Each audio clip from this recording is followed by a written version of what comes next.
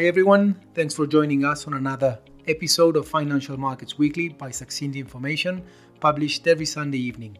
Let's get straight to the summary. Economic data continues to be the main driver of market performance, as it helps investors anticipate the next moves by central banks. The key update of the week was US inflation for December, which fell 0.1% for the month, the first negative reading in 30 months. The annual figure was 6.5%, below the 7.1% of November and the peak of 9% 6 months ago. This shows a clear deceleration of consumer prices, and the same applies to core CPI, which came in at 5.7%. This downward trend in inflation supports the view that the Fed may lower the size of its interest rate increases as reflected by the futures market. The implied probability of a 25 basis points hike is currently 92% compared to 73% a week ago, 8% for a 50 basis points rise from the actual 4 3/8%. The Fed meets on Feb 1st. There was positive data as well in the Eurozone, with inflation in Spain at 5.5% and Portugal at 9.6%. Also, the unemployment rate for the bloc remains at an all-time low of 6.5%. The ECB meets a day after the Fed, and futures now show a 70% chance for a 50 basis points rise from the actual 2.5%. Risk assets rallied, with equity indices gaining 3.2% across global developed markets and more than 4% on average for emerging markets. The Nasdaq Composite Index rallied 4.8% and the S&P closed shy of 4,000 points, up 2.7% on the week. European benchmarks also traded firmer by 2% on average, with the FTSE 100 closing at an all-time high. In the US, the notable blue-chip movers were Amazon, with a 14% weekly gain, and semiconductors giant Nvidia also climbing 14% after its Taiwanese rival TSMC reported strong profit growth. But the focus was on the start of the quarterly earnings season, with JP Morgan and Bank of America beating profit estimates for the last quarter of 2022. Wells Fargo and Citigroup disappointed.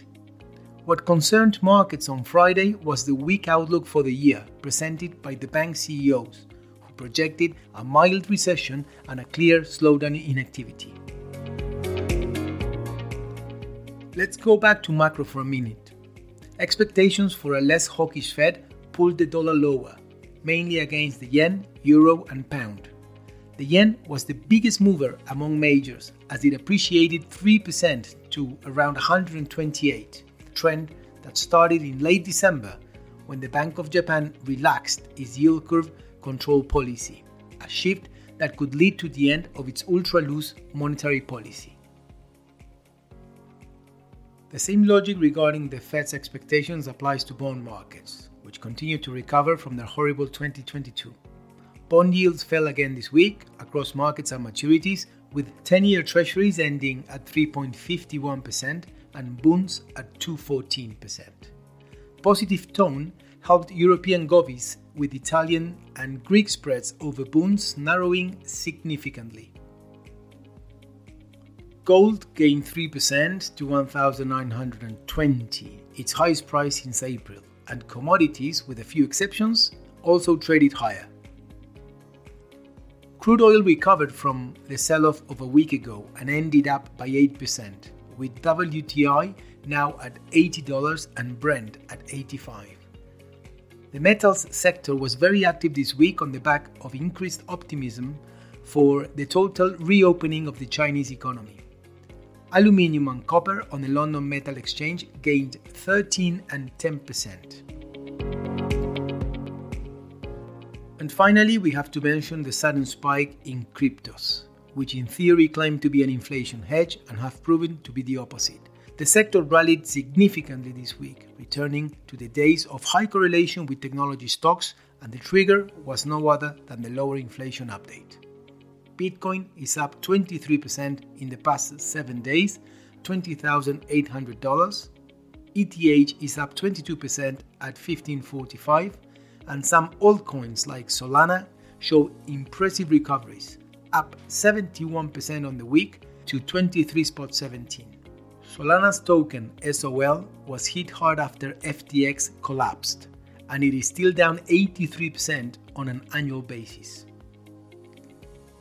Thanks for staying with us until the end of this episode. Please continue to share this channel and remember to visit Saxin.info to learn more about our subscription service.